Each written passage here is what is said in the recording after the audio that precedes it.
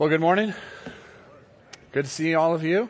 My name is Scott Mullenberg. It is so very good to be back here. Sorry, I should have told Mike earlier this week. He picked my favorite song that I can't help but get choked up, and he stuck it right before I'm supposed to come up here. So I should have maybe responded to his email and told him to move that around. But it is so good to be back here and to see all of you. And my name is Scott Mullenberg. Like I said, I'm the pastor up at First Christian Reformed Church up there in Edgerton, Minnesota, which is about 4 hours away or so. And I'm here with my wife and our family, our 5 kids, and we just so love being back here. I've been kind of following the passages that have been preached on in the month of July, and just making sure that mine wasn't taken. And so I watched last week as well, and I heard Pastor Chris Peterson say that he is very heavily involved with training up young men for ministry and pouring into these young men. And I was one of them.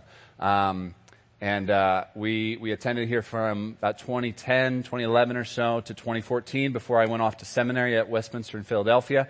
And Chris and Pat and a number of the other ministers and elders here just poured into myself and a number of others that I can even see here. It's so good to see you, brothers. And he said last week, though, that he trained up young men for ministry, and I'm very indebted to this church and to your pastors in particular for doing that for me. Let's open our Bibles this morning to Gospel of Luke, Luke chapter 15. We're going to be looking at verses 1 to 10 this morning together of Luke chapter 15.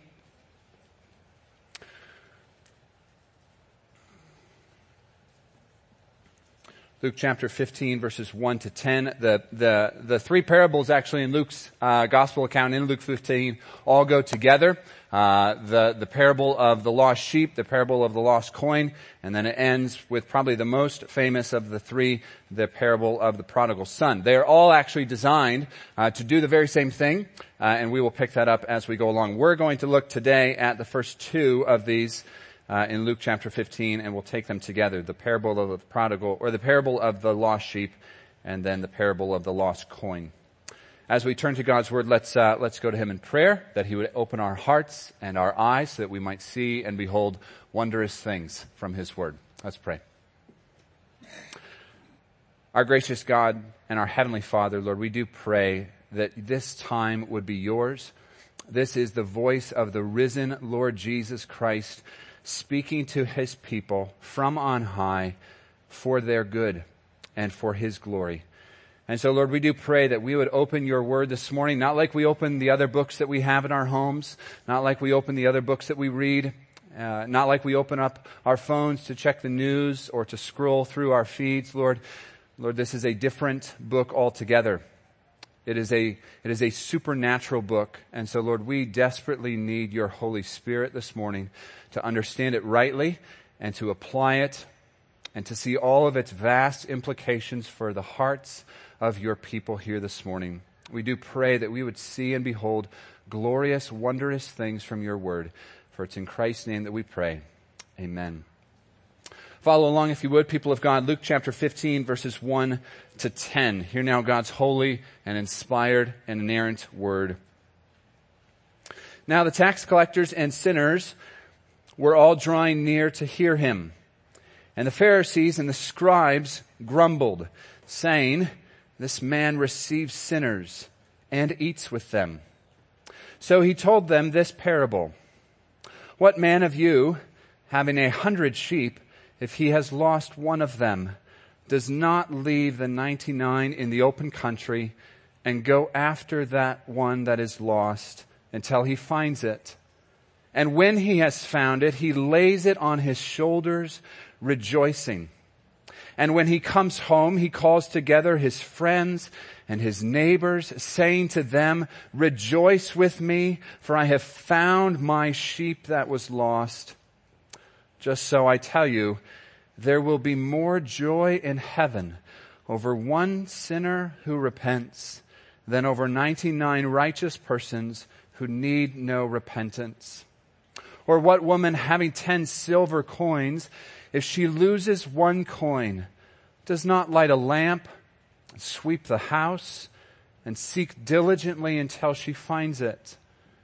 And when she has found it, she calls together her friends and neighbors, saying, "Rejoice with me, for I have found the coin that I lost." Just so I tell you, there is joy before the angels of God over one sinner who repents. The grass withers and the flower fades, but the word of our God endures forever. Well, you see someone on the side of the street, and they have a clipboard and a pen. And so maybe you think about crossing to the other side of the street, because clipboards and pens on sidewalks never usually mean good things. But you stick it out and you walk across and you walk towards this person with the clipboard, and they're actually doing a survey, and it's a survey that as a Christian believer you can actually engage with. And the survey question this person has with their clipboard is, what makes heaven glad? What brings joy and gladness to the heavenly places, to the host of heaven, to our triune God, Father, Son, and Holy Spirit? What makes heaven glad? I wonder what you would say to that question. There's a vast amount of answers that you could give to that question. But one of them is in our text. You probably heard it as we read it. It is the repentance, the genuine repentance of a sinful man or woman who comes to the very end of themselves and looks for life not in themselves, but in the risen, exalted Lord Jesus Christ. That is what brings joy to heaven. That is what makes heaven glad. That is what our text says. So we're going to open this up in a couple of parts this morning to see what it is about repentant sinners coming to the Lord Jesus, being saved by the Lord Jesus Christ, that brings such joy and gladness to heaven. So here are your 3 words, 3 points as we go through. There's a complaint, there's a rescue, and then there's joy. There's a complaint, there's a rescue, and then there's joy. Look at verse 1. Notice who Jesus is choosing to dine with in verse 1 and 2. It says, "Now the tax collectors and the sinners were all drawing near to hear him. And the Pharisees and the scribes grumbled, saying, 'This man receives sinners and eats with them.'" So this is a picture of a meal. Jesus is not just walking along the street with these individuals. He is sitting down to share table fellowship with the likes of these people, as the Pharisees saw it. Tax collectors and sinners. Tax collectors, they were viewed, rightfully so, as dishonest traitors to their own country. These would have been Jewish men primarily, and they would collect taxes from their fellow countrymen and send them to the Roman Empire. And they would often collect above and beyond. That's where we get the story of Zacchaeus as well. They would often collect above and beyond what was actually owed. And so one scholar says that an honest tax collector is also very likely a starving tax collector.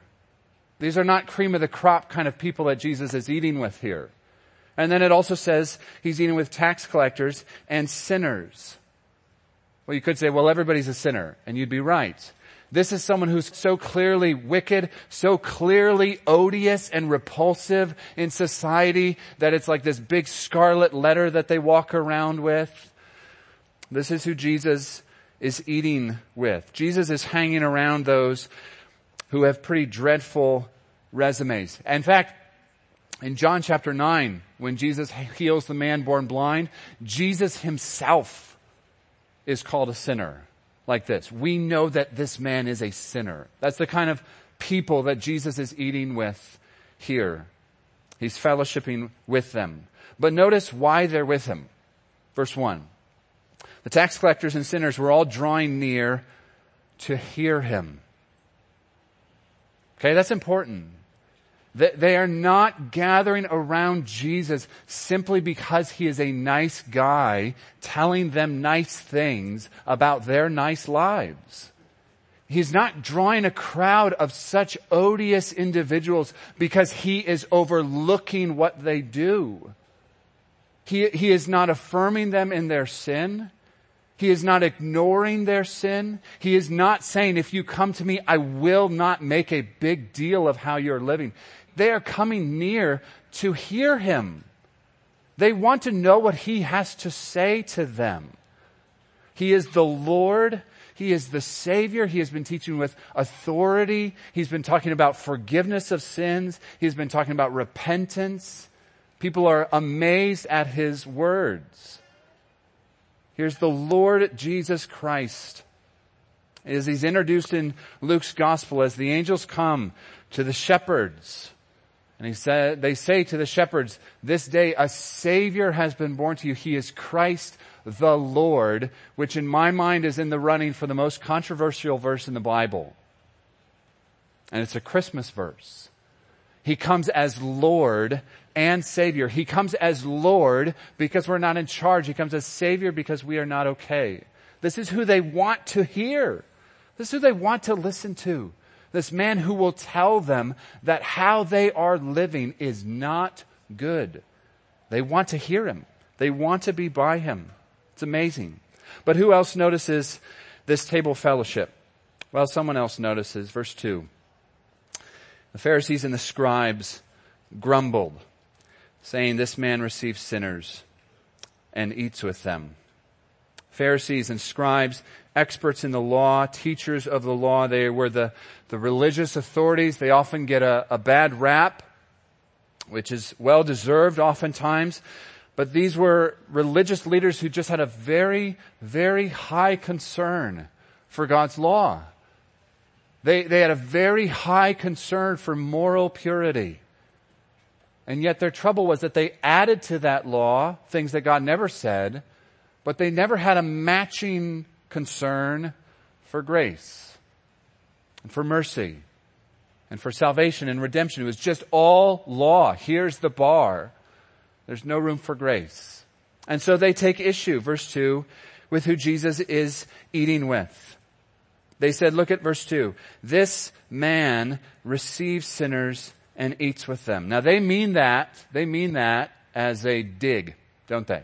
They mean that as an insult to Jesus. They are not complimenting Jesus for what he's doing here, are they? They are saying, this man receives sinners and eats with them. How terrible of this man. It's as almost though they're saying, Jesus, someone like you should not be around people like them. Do you not know what they do? Do you not know what kind of lifestyle they live? What are you doing next to them? They mean it as an insult. This man receives sinners and eats with them. But you could say that about every meal that Jesus has ever had.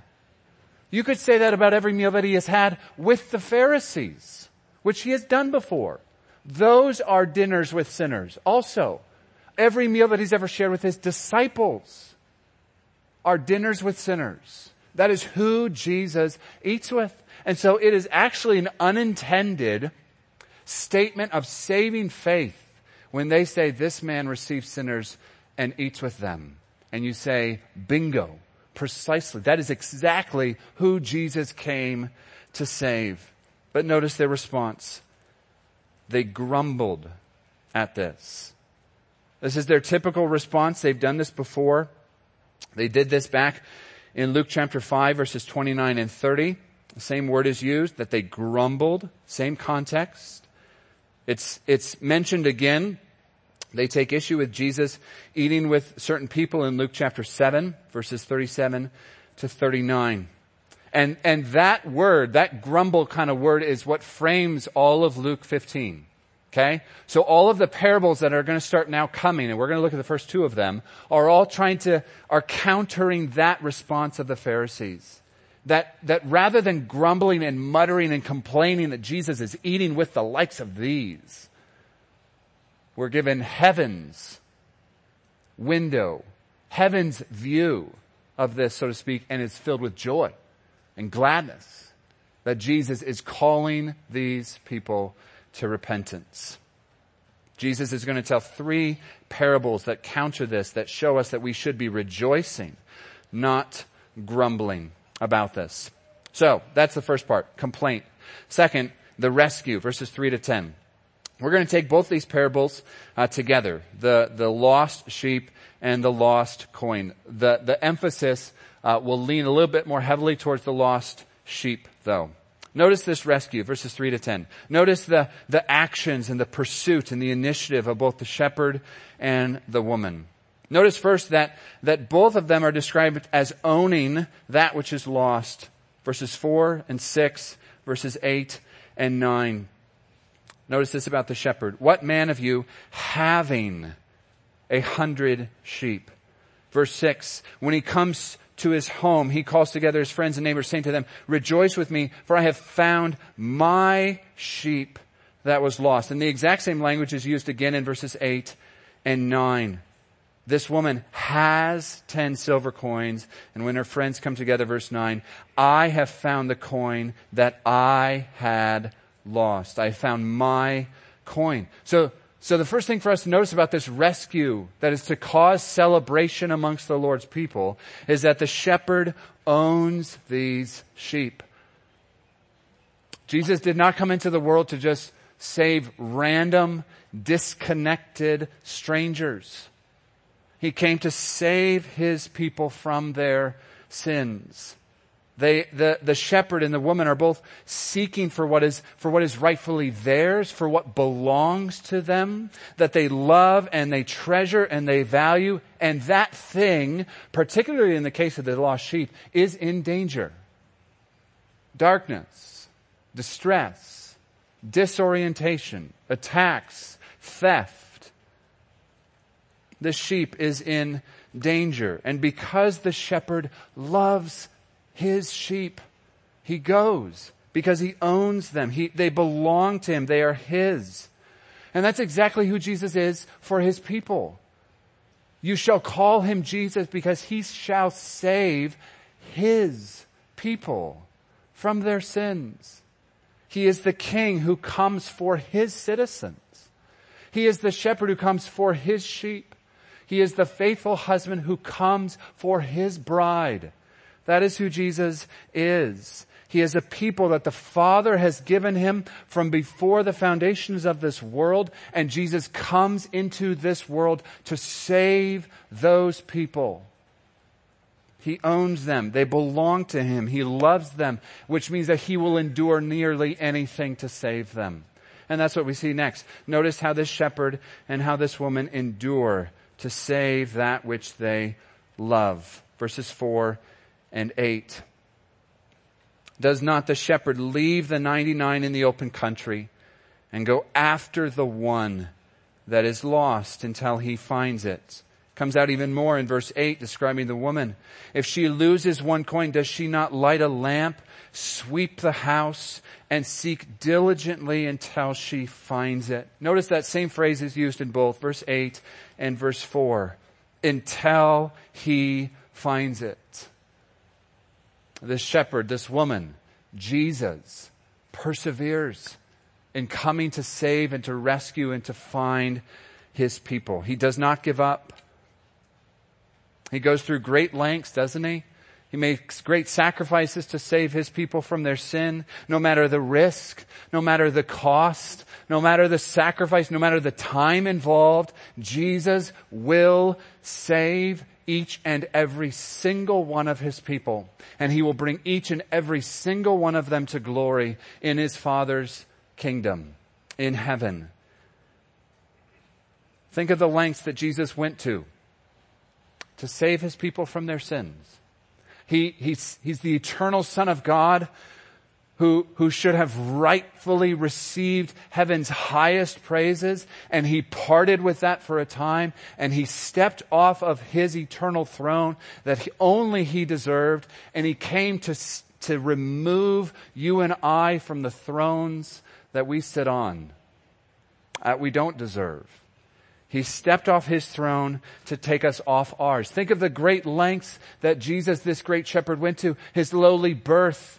He goes from being surrounded by the heavenly host of heaven, surrounded by angels and myriads of the heavenly host worshiping him, and he is now in a stable outside of Bethlehem, surrounded by goats and cows and donkeys.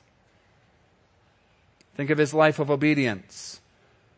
Think of the scorn and the schemes and the shameful cross he bore. Think of his beatings. Think of the insults. Think of the cup of wrath from his heavenly Father that he drained to the very bottom. These are the lengths that he went to save his people, to save his lost sheep from the inevitable danger that they were in. The darkness, the sin, the guilt. He endured, Hebrews tells us, such great hostility against himself. So this shepherd owns the sheep. He endures anything. Notice also how he restores. Verses 5 and 6. Look at what he says about this shepherd. Verse 5. And when he has found it, he lays it on his shoulders, rejoicing. And then the celebration at home begins. When he comes home, verse 6, he calls together his friends and neighbors, saying to them, rejoice with me, for I have found my sheep that was lost. Notice that there's no hint at all in how the shepherd's described. We don't know what he gave up in his evening to come find this sheep. We're not actually told what kind of threats and risks and dangers he endured to find this sheep. And notice there's not a hint, not a whiff, brothers and sisters, that when he comes to this sheep, he gives the sheep a hard time. This sheep wandered off on its own. Sheep are silly. Sheep are foolish. That's why you and I are compared to sheep in the Bible. There's not a hint, brothers and sisters, of this shepherd, nor of Jesus coming to find his lost sheep and giving it a swift kick. As if to say, where have you been? Do you know the amount of time that you have taken away from my evening to come and find you, Lot? No, look at what it says. Verse 5. He lays it on his shoulders, rejoicing. Now the rejoicing will happen at the house too, when he gets back. And same thing with the woman. The woman will invite her friends and neighbors and rejoice in the house. Notice the shepherd rejoices. He joyfully puts this little sheep on his shoulders to bring it home. He saves happily. We talk about how Jesus is this mighty Savior. He's this powerful Savior, and that is absolutely right. He also loves to save. He is glad to do it.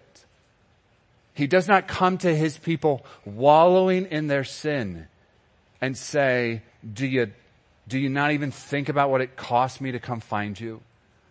No, he picks us up out of our misery, out of our sin, puts us on his shoulders joyfully, and then brings us home.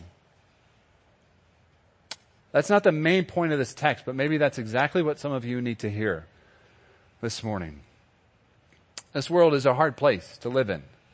It feels like it's getting harder and harder by the day, of the things that you as parents have to navigate for your kids, the things that you have to navigate in the workplace.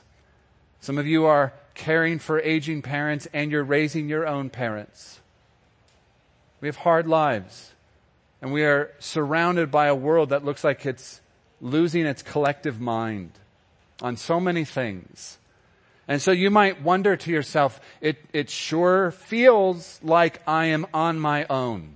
It sure feels like I'm isolated and exposed as a little helpless lamb in a world that wants to slaughter it. Your shepherd came all the way to find you. He joyfully puts you on his shoulders. He will not drop you as he brings you to his home in heaven. This shepherd will not let go of his sheep. He has you there joyfully. And so that should give us great assurance, shouldn't it? You are kept. You are preserved. You are guarded. You are being safely brought to the Lord's heavenly kingdom. Safely brought. Doesn't feel like that sometimes, does it? Doesn't feel like it's safe.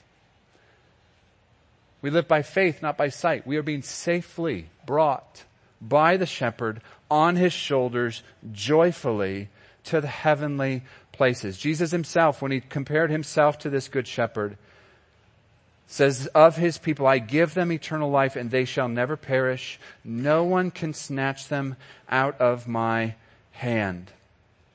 And then the celebration at the home begins. Verses 6 and verse 9. Shepherd calls together his friends and his neighbors, saying to them, rejoice with me, for I have found my sheep that was lost. Verse 9 is identical, other than that it's the coin now. Rejoice with me, verse 9, for I have found the coin that I had lost. It's almost as though there's just too much joy for one person to contain to themselves.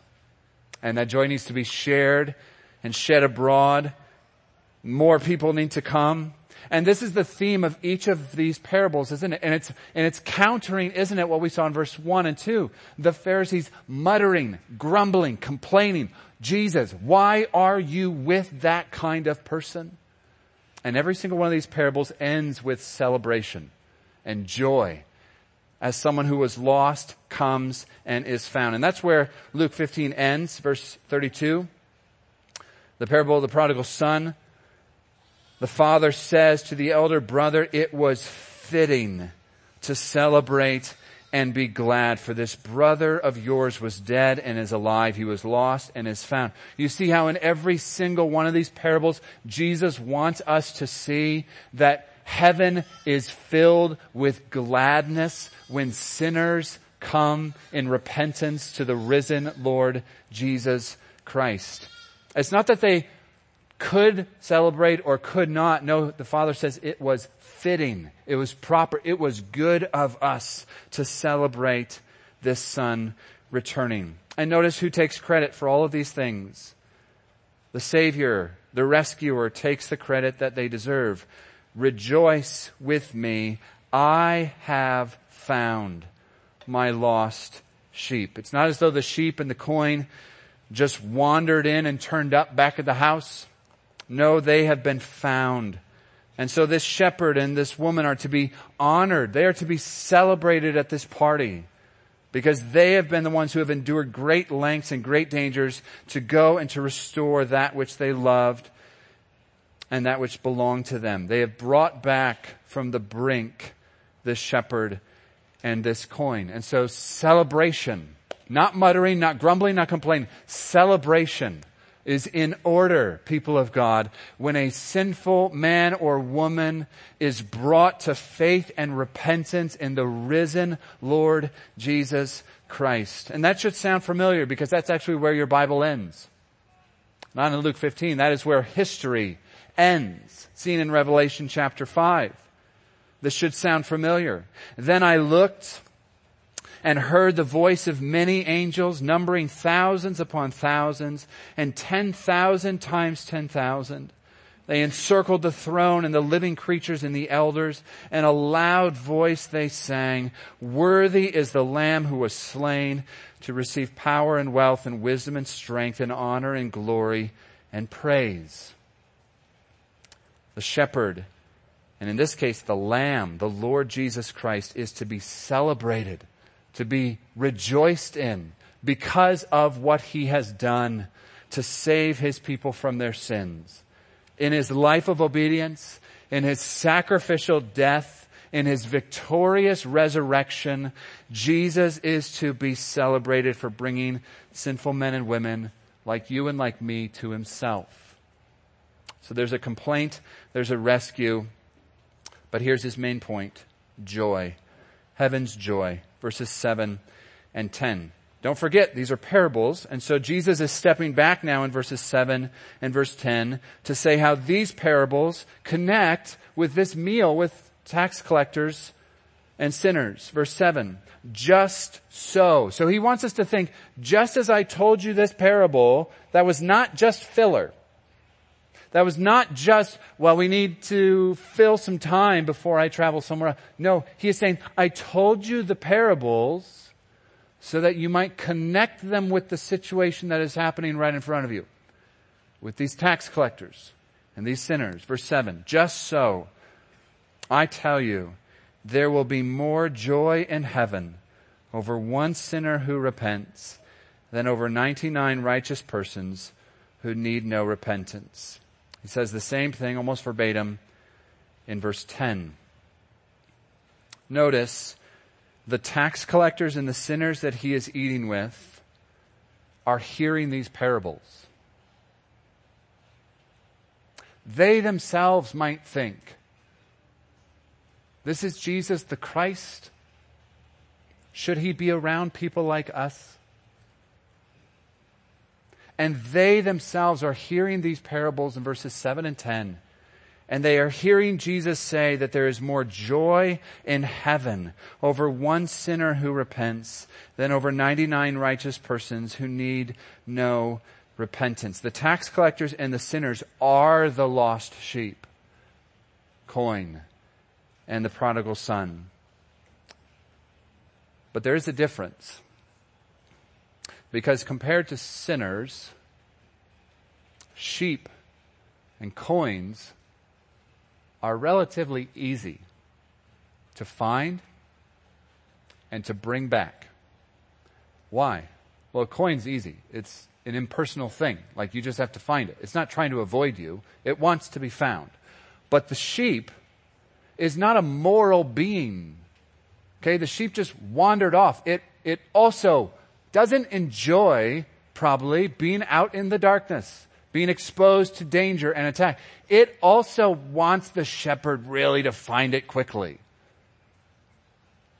But sinful men and women do not have hearts that want to be found. We want distance from this shepherd. That is how our hearts are by birth, by nature. Ever since Adam transgressed and fell and was given exile, sent out, sent away from the presence of the Lord, sinners find the presence and nearness of God a threat, not something that we can enjoy. Because he is holy, he is righteous, he is just, and we know we are not those things.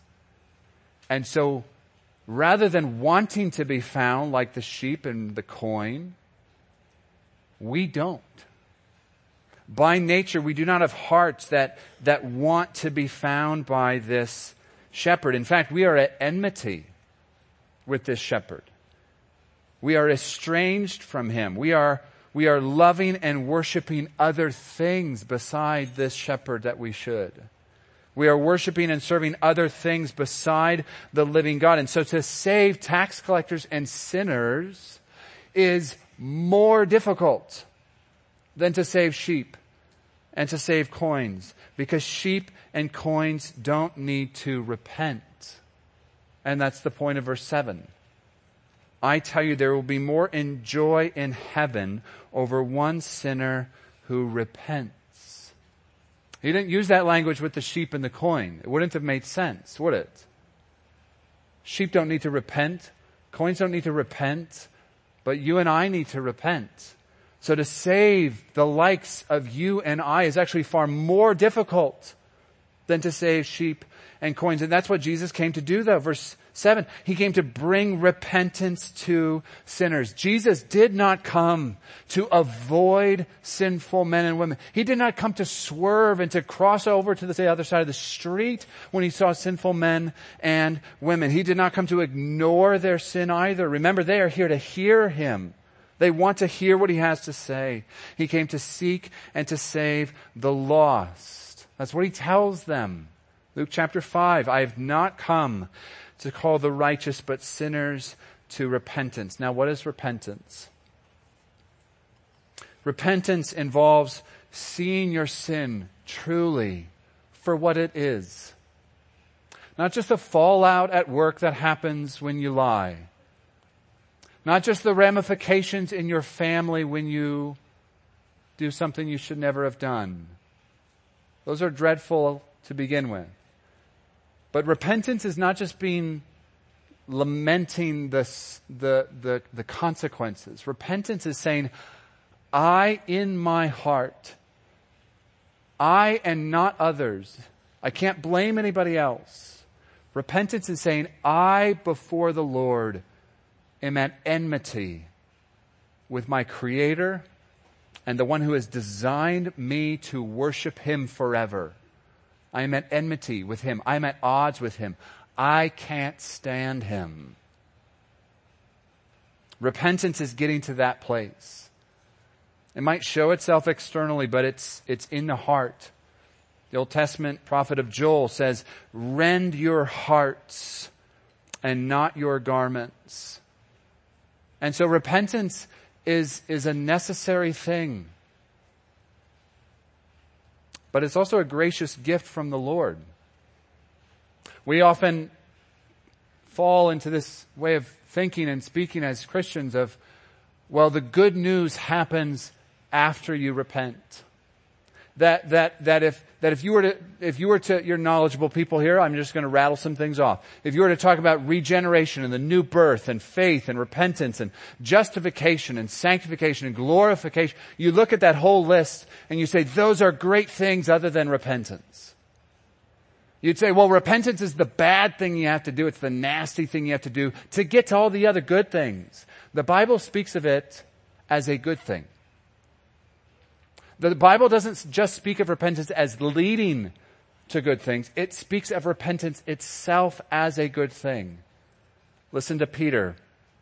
Acts chapter 3, verse 26. Talking to the crowds, Jesus has been raised from the dead. Jesus has been ascended to heaven. He says, the Father sent Him, that is, sent Jesus, the risen Jesus, first to you to bless you. Now, what do you think comes next? To bless you by turning each of you from your wicked ways. See how that doesn't quite fit with how we typically think of repentance and turning? We think of it as this gloomy, dreadful, nasty thing we have to do on the way to the good things. The Bible says, no, the repentance itself is the part of the good thing. He comes to bless you by turning people away from the very worst thing that they could get entangled with, their sin. And by turning them to the very best thing they could ever ask for, God Himself. It's nothing short, repentance is, of being brought from death to life. That's why the Father, at the end of Luke 15, says He was dead and now He's alive. That's a picture of repentance. So He came to bring repentance to sinners. But last, He came to bring rejoicing in heaven. There will be more joy in heaven over one sinner who repents than over 99 righteous persons who need no repentance. Now, I think that 99 persons who need no repentance is spoken for effect. That's a rhetorical device. It fits the 99 sheep that stayed behind. You and I know our Bibles well enough, don't we? Paul is coming into our minds right now, isn't he? Pastor Pat is coming into your minds, isn't he, right now? There ain't nobody righteous. He'd probably be wringing his hands like this and leaning over this pulpit. He'd say, there ain't nobody righteous. And he's right. That's what Paul says. That's what the Bible says. There is no one righteous. And so these 99 is not an actual category where you could say, I think I fit into that category. No, there ain't no category like that. It's spoken for a rhetorical device. It's an effect of this speech to compare. The joy of heaven is out of proportion with the one. There's more joy in heaven when one sinner repents. What's Jesus saying here? Jesus is saying here that heaven brims with joy, with gladness, with rejoicing when sinful men and women, sinful boys and girls, by the grace of God, come to faith and repentance in the crucified and risen Lord Jesus. That's what Jesus is saying here. He is saying, in a sense, do not interrupt heaven's worship. Do not derail heaven's joy by saying that I did not come to save sinners from their sin. Heaven overflows with delight when one person, it says, is rescued from that which is most harmful and destructive to them and brought to that which is most for their glory and they're good. There is much rejoicing in heaven. So I leave you with this question then. Because this, Luke 15 is all about, are you rejoicing over sinners coming to repentance? Or are you, verse 1 and 2, are you muttering, grumbling, complaining? Let's just put a fine edge on it. Is there anybody right now in this room that you look at and you say, are they allowed to be here? Is Jesus really come for them? Isn't Jesus just a nice Savior who comes for nice people and brings nice people to a nice place with a nice Savior? Jesus is a nice Savior, but He comes to bring unkind enemies of His to His heavenly throne room. That's actually where I skipped over it just for the sake of time, but I think that's where the sheep ends up. The coin ends up with the woman in her house. The son ends up with his father in his house. We're not told where the sheep goes. But I like to think that the shepherd says, I'm carrying you all the way to my house, and you are part of this celebration with me. That'd be good biblical theology, wouldn't it? That the shepherd comes to save his lost sheep and brings them all the way to where he is in his home. And so I ask you then, are you glad when heaven is glad? Are you joyful when heaven is joyful? When you see that coworker of yours that you have been praying for years, and the Lord finally opens their eyes. And does it lead to some complexities at work? Yes, it does. But are you glad and joyful that there is much joy and gladness in heaven? When your son or daughter who has walked away from your home, who has walked away from the faith that they professed when they were kids, and you are praying for them silently, decade after decade after decade, and the Lord is at work on their hearts, and they come to see their need. And they come and they are the sheep that has been rescued by this good shepherd. Are you glad? Are you full of joy and delight? Are you glad, brothers and sisters, when heaven is glad? Because Jesus, your good shepherd, is the one who loves and cares and seeks and rescues, and He does not rescue begrudgingly. He rescues joyfully. He puts these sheep on His shoulders. The one who could do nothing wrong came to save those who could do nothing right. And that's you and that's me, to bring us to repentance and to bring joy to heaven. What makes heaven glad? Sinful men and women who by the grace of God are saved and rescued by this good shepherd as He puts them on His shoulders, not as a burden, not as a hassle or a hindrance, but joyfully. And He brings you all the way to His home. Where this shepherd is, these sheep will be. Where Christ is, His people will be, for heaven's joy. Let's pray. Our gracious God and our Heavenly Father, Lord, we thank You for Your word. Lord, we love the tight logic and reasoning of the Apostle Paul. But Lord, it is so good to see the visuals sometime as well. To have this visual of the shepherd joyfully stooping down to pick up this lost, weary, frightened sheep and placing him on his shoulders and joyfully returning to his home as the celebration begins. And Lord, that is exactly why You have come. That is exactly why Jesus Christ came, to save sinful men and women from themselves, from their sin. Our hearts in the world tell us that sin is a good thing. And Lord, it is the thing that brings about the most misery. And so, Lord, we need rescue.